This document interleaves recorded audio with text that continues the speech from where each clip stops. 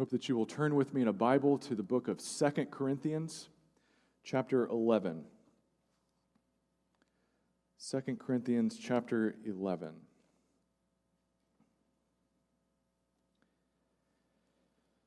And our focus today will be on verses 1 to 15.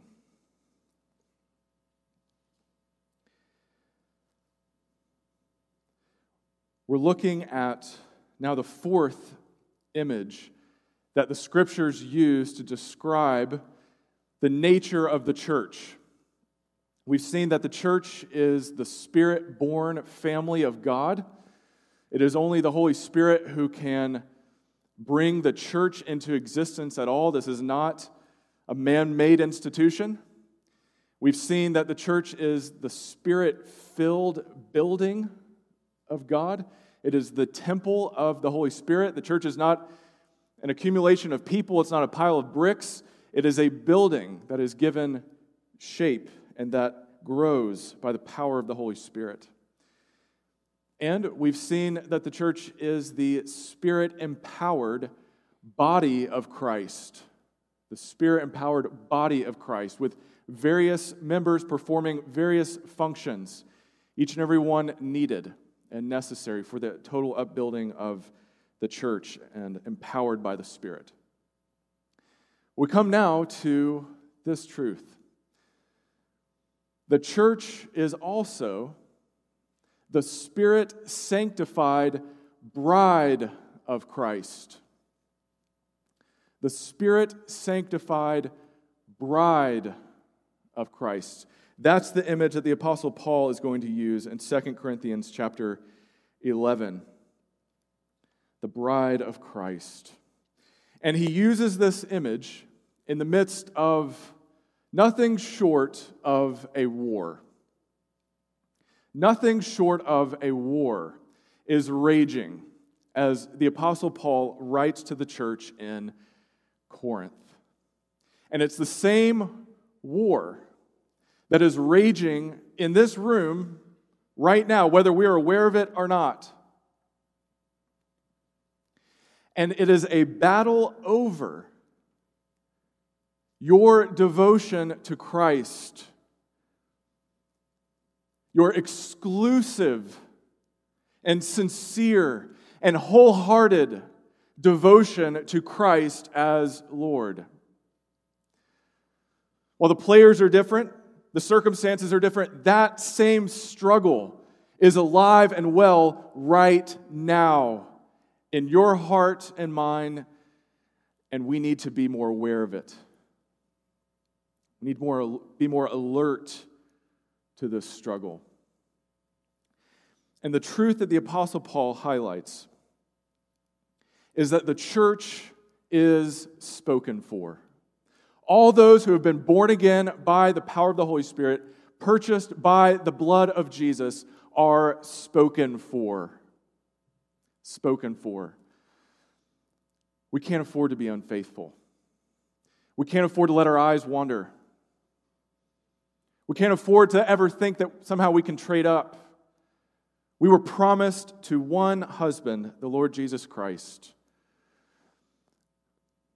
So don't ever let anyone or anything come between you and the Savior who gave His life, gave His very life on the cross for you and for me, for His people.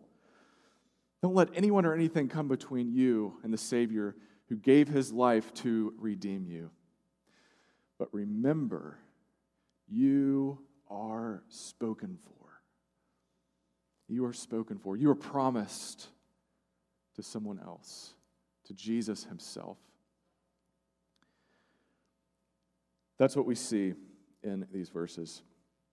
And as we walk through, we're going to highlight various seductions that Paul is trying to warn the Corinthians about so that we also can avoid those seductions because they are with us. They are with us.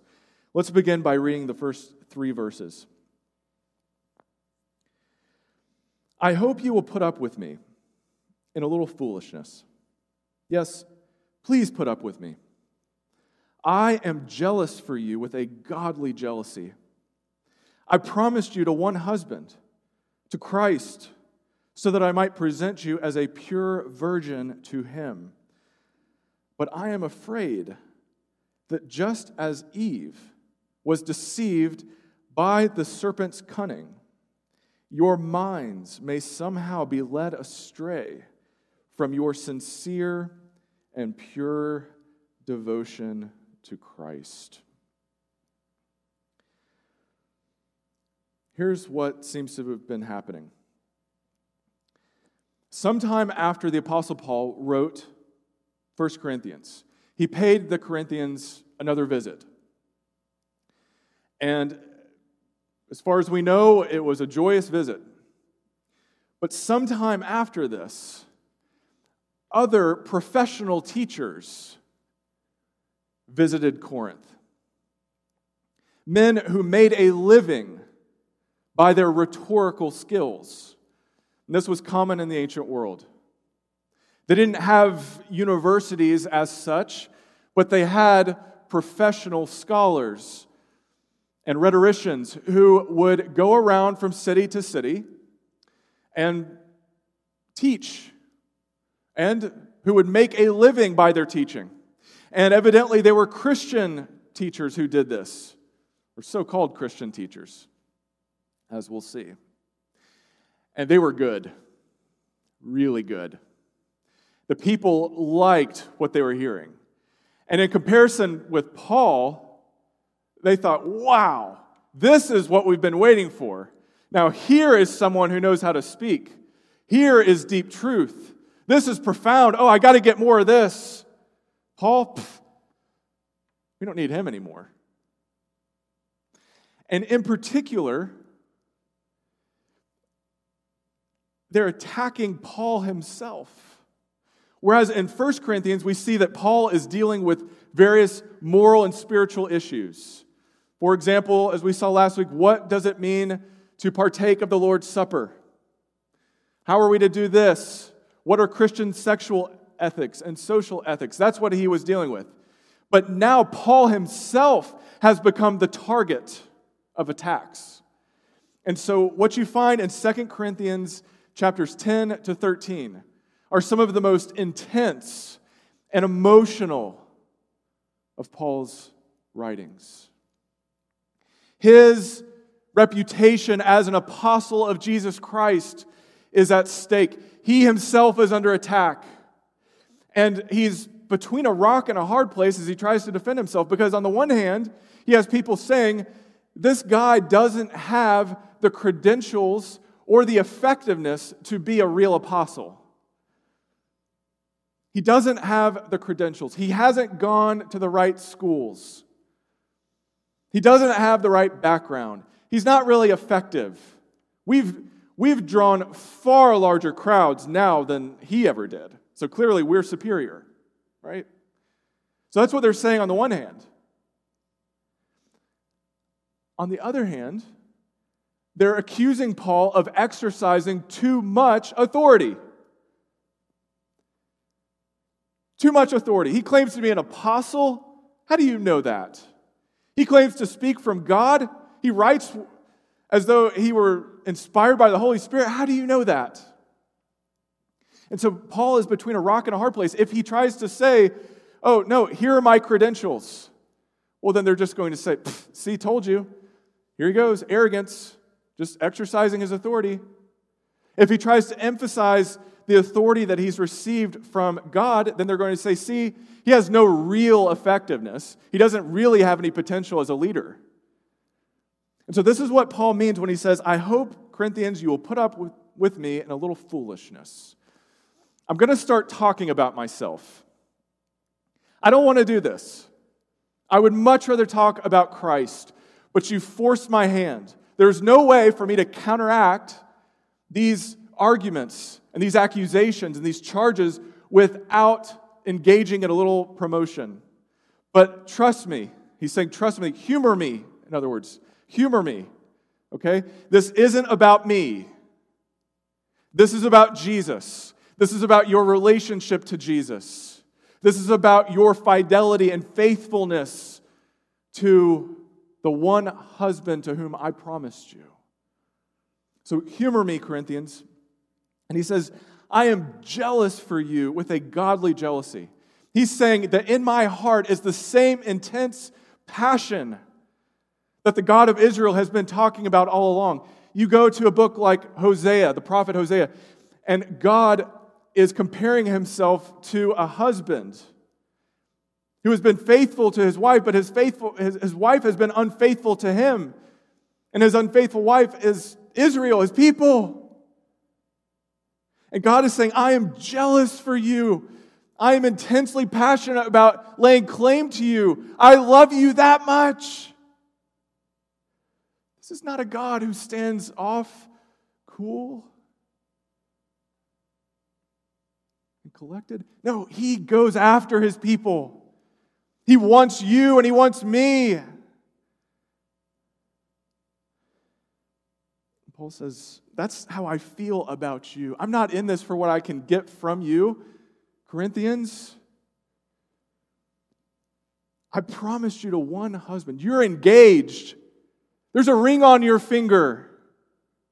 In other words, there's a ring on your finger. Do you remember any of this? I promised you to one husband. And this wedding is to happen when the Lord Jesus returns. But until then, you are engaged. You're spoken for. You've been promised to him. And Paul's saying, I'm just a friend of the groom. A friend of the groom. Maybe even the father of the bride. And it's my job to not let your eyes wander. But I'm afraid that just as Eve was deceived by the serpent's cunning, your minds may be led astray from your sincere and pure devotion to Christ. I'm afraid that Genesis 3 is playing out right now in Corinth. And I need to tell you, assembled here, that Genesis 3 and what happened to Eve can and does happen to you and to me.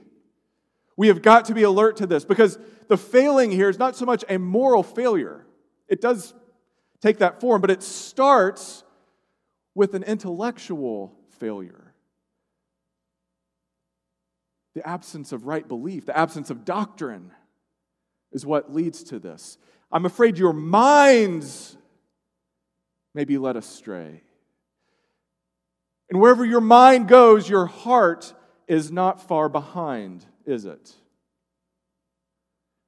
We are what we watch.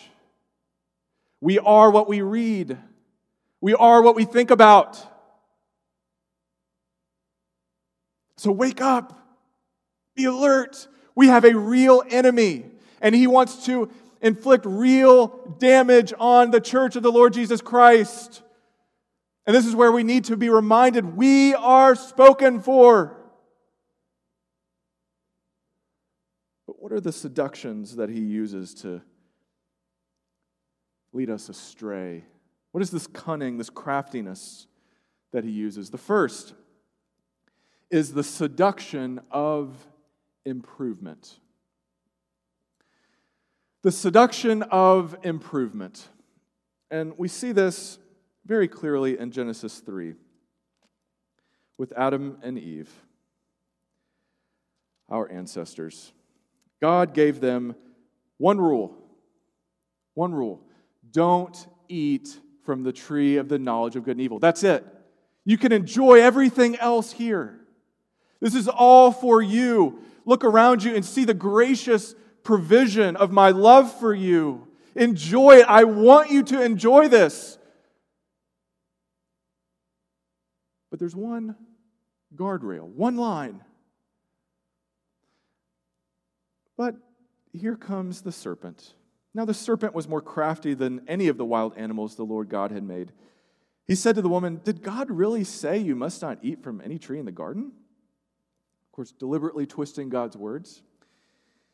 The woman said to the serpent, "We may eat fruit from the trees in the garden, but God did say, you must not eat fruit from the tree that is in the middle of the garden, and you must not touch it or you will die." "You will not surely die," the serpent said to the woman, "for God knows that when you eat from it, your eyes will be opened, and you will be like God, knowing good and evil. See what he's doing? He's saying God somehow is withholding something from you. You can improve. You can improve on what God has given to you. You can trade up. Just as the Corinthians are trading up from the Apostle Paul. Paul, we don't need him anymore. He is so yesterday. He is so old news. We need a better speaker, okay? This will never pass. Once we've heard these guys, we don't need Paul anymore. The seduction of improvement. The voice in your heart and in your mind that says, you can do better. Oh, you can do better. Why settle?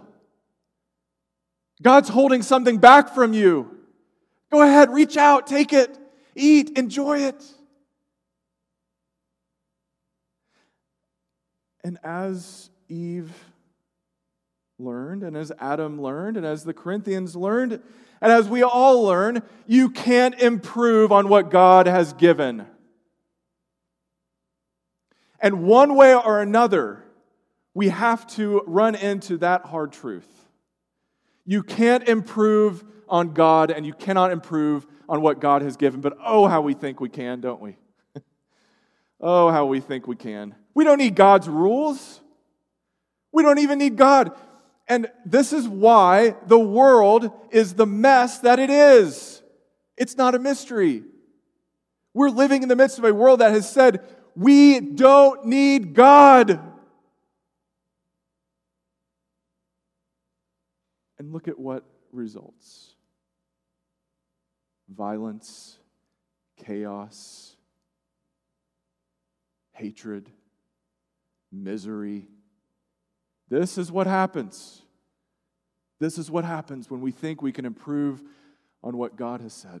God has spoken. Are we listening? Don't try to improve. Then we read verse 4. Paul says, I hope that you'll put up with this foolishness, because other people seem to get your attention. For if someone comes to you and preaches a Jesus other than the Jesus we preached, or if you receive a different spirit from the spirit you received, or a different gospel from the one you accepted, you put up with it easily enough. What he's saying is that you're listening to them. Will you at least give me a hearing? And they're coming to you and they're preaching a different Jesus. They're preaching a different spirit. They're preaching a different gospel. And this brings us to the next seduction. That is the seduction of empty words. The seduction of empty words. Consider the words of the serpent. You won't die. Notice how the enemy works. He doesn't just come out with an outright falsehood. He uses half-truths. Because did they die after they ate the fruit? No, not physically. But spiritually they did. Spiritually they did. And one day they did die physically, brought on by the curse of God upon their sinfulness. The same curse that is present now and that we're reminded of every time we say goodbye to a loved one. The curse of death. So the enemy uses a half-truth. You're not going to die. It's okay. It's okay. Go ahead. And he's using the name of God. He's trying to quote God.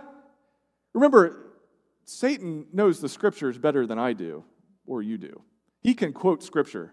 Just think of Matthew 4, Jesus in the wilderness. Satan is quoting the Scriptures to Jesus. And the only answer is to quote the Scriptures back. But this is how Satan works. He takes the Scriptures and he twists them so that these preachers in Corinth, they're using all the right words. They're talking about Jesus. They're talking about the Spirit. They're talking about the gospel, but they're using the wrong dictionary. They're using the wrong dictionary.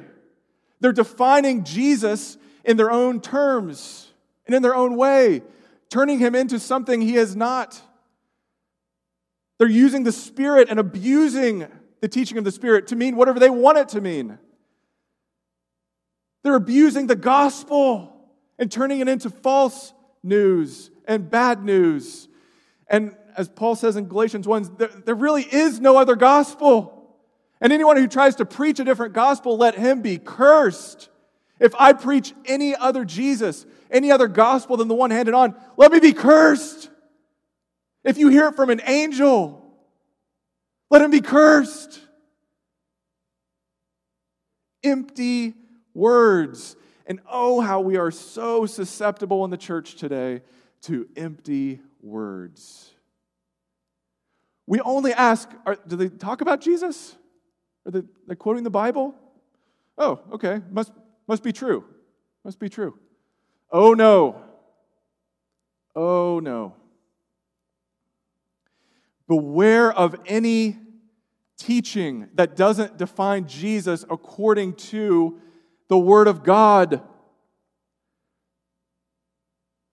Beware of anyone who tries to elevate the Holy Spirit above the Word of God. He inspired these words. Don't pit the Spirit against the Word. Let the Spirit interpret the Word to make the Word plain to you.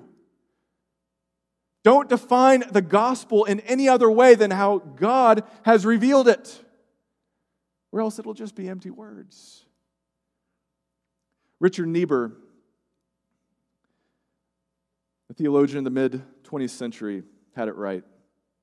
He said this: some people preach a theology that a God without wrath brought men without sin into a kingdom without judgment through the ministrations of a Christ without a cross. Let me say that one more time. A God without wrath. And oh, how the world doesn't believe in the wrath of God.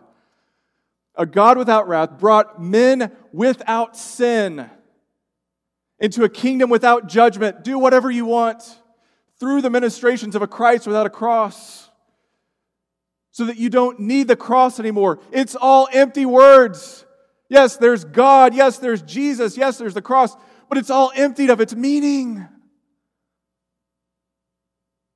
And so my prayer is, Father, let this be a church where people's minds are sharpened so that they can tell the difference between mere rhetoric and empty words and false teaching. Are you praying for true teaching in this church or not? Are you praying for true teaching in the church, capital C? Because let me tell you, it is rampant. False teaching is rampant. Empty words are everywhere. And then we come to verses 5 to 11. Where Paul says, I do not think I am in the least inferior to these super apostles. I may indeed be untrained as a speaker, but I do have knowledge. We have made this perfectly clear to you in every way. Was it a sin for me to lower myself in order to elevate you by preaching the gospel of God to you free of charge? I robbed other churches by receiving support from them so as to serve you. And when I was with you and needed something, I was not a burden to anyone. For the brothers who came from Macedonia supplied what I needed. I have kept myself from being a burden to you in any way, and will continue to do so. As surely as the truth of Christ is in me, nobody in the regions of Achaia will stop this boasting of mine. Why? Because I do not love you? God knows I do. Here's what's going on. These professional speakers are coming in, they're saying, you get what you pay for. If you want good teaching, if you want eloquent speech, you got to pay for it. Just pay us, and we'll provide what you need. We'll give you the services you need. Paul, on the other hand, generally made it a practice to not receive payment from the churches he was serving at that time. He would receive payment from other churches to then support himself, as he did from Macedonia in the province of Achaia, where Corinth is. But he doesn't support himself on what they're giving him. Why? So that no one can accuse him of peddling the gospel. As he says in 2 Corinthians 2:17, unlike so many, we do not peddle the word of God for profit. On the contrary, in Christ we speak before God with sincerity as those sent from God. So no one can accuse me of that. But see how his opponents are saying, Paul, he's not a real apostle. He doesn't even take payment for what he's doing. You can't trust him. And here's the seduction. The seduction of prestige. The seduction of prestige, maybe the most urgent and relevant to us right now. Prestige. We want to look good in the eyes of the world.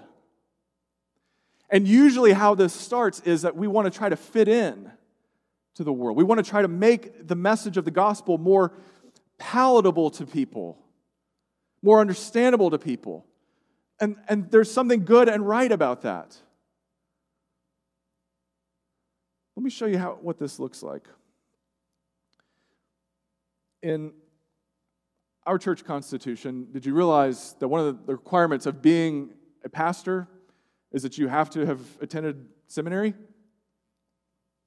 Well, that's based in something good. It's good to be trained. It's good for people to have an educated ministry, to spend time devoted to learning the Scriptures. But that can also be taken to an extreme. There's another church, I won't name any names, whose constitution stipulates that not only do you have to go to seminary, you have to have a doctorate to be pastor of their church. Now, why is that? Because this is a prestigious church. And we want the esteem of the world. All of that pride is lurking underneath. And churches, especially churches these days that are bleeding people, and these days when people have decided they have better things to do on Sunday mornings, they don't need church, they don't need God. Now the church is going to get desperate and say, what can we do to get them back here, to wring their hands? And what inevitably happens in seeking more prestige and esteem from the world is that we water down and compromise the message. Beware of that. We think, you can't talk about hell.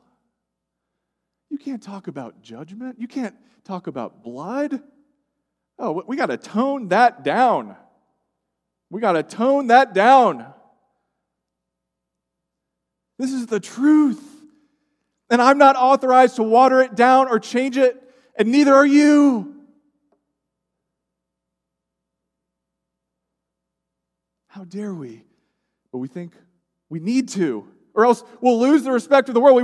We'll be behind, and then, they won't respect us, and we'll be out of step with the culture. That would be terrible. Paul's saying, I don't care how they do it. This is the right way to do it. This is the right way to do it. And I don't need anyone's esteem. I don't need the world's prestige. I know I'm doing the right thing by my master. And remember this. What is it that's keeping people from believing? Is it because our music's not good enough? Is it because the preaching needs to be better? Is it because we don't have the right programs or the right ministries? No, it is sin. And who saves? God, by the power of the Holy Spirit. And He blows wherever He will, as the wind blows. We can't control Him. All we can do is be faithful, to be the church, to be the bride of Christ, to never think that we can improve on Him, to not lean on empty words, to not seek the world's prestige or respect. We don't need it. Be faithful. Call the blood of Jesus blood. Call God's judgment judgment. Call hell hell. It is the way the Bible defines it. And the Holy Spirit will honor that. I believe that with all of my heart. I hope you do too. In verses 12 to 15, he gets to the heart of the matter. Here's what's really going on. And I will keep on doing what I am doing in order to cut the ground from under those who want an opportunity to be considered equal with us in the things they boast about. For such people are false prophets, deceitful workers, masquerading as apostles of Christ. And no wonder, For Satan himself masquerades as an angel of light. It is not surprising then if his servants also masquerade as servants of righteousness. Their end will be what their actions deserve.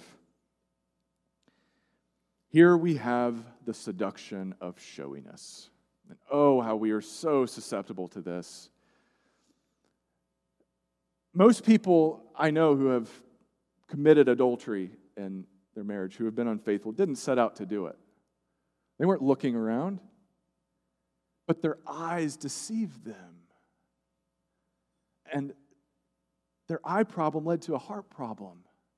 And a heart problem led to a literal problem, a bodily problem.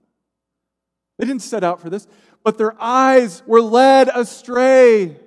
And Paul is saying, your eyes, Corinthians, are led astray. Do you understand? It's all about show. It's all external. It's all form and no matter. There's no substance here. They're operating just as the father of lies does. Satan himself masquerades as an angel of light because he's cunning. No one sets out to want to do Satan's will. It's because he tricks us, because he's crafty, because he's cunning, because we're not awake, because we're not alert. We're yawning. We have better things to do. This is why the world is the way it is, and this is why the church as a whole is in the condition that it is, because we have been subject to his tactics, and we have given in. No, remember, you are spoken for. You are promised to another. We can't fall for the showiness. But the other reason we like the showiness is because this is something you can fake. You can show up in a church with stained glass windows. You can put on your Sunday best. You can tote your Bible and open your Bible and read your Bible. You can say prayers when called upon. You can play the religious game. We can all fake that. But you cannot fake the work of the Holy Spirit. And that's what we really need. Underneath all the show is there real substance. I don't want to be eloquent for the sake of eloquence. I don't want anybody to think, wow, I was really creative. Wow, he's brilliant. No. I want this truth to be plain. I want it to be simple. And I want it to be consistent with the truth of God's Word. Do you know why we're really here? Satan would have you come up with 1,000 different reasons for being here. But I need to ask you if you're here for the right reason. Is your heart in it or not? So if you believe you're spoken for, if you know that you have been born again by the power of the Holy Spirit,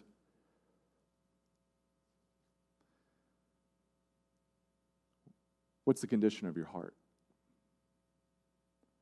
Are you enticed by any of these seductions right now? Be honest. And if you're not, if you've never been born again, his marriage proposal is on the table. How long are you going to make him wait? How long are you going to make him wait? He's ready and willing. And I want you to know, no one will ever be more faithful to you. No one will ever love you more than the Lord Jesus Christ.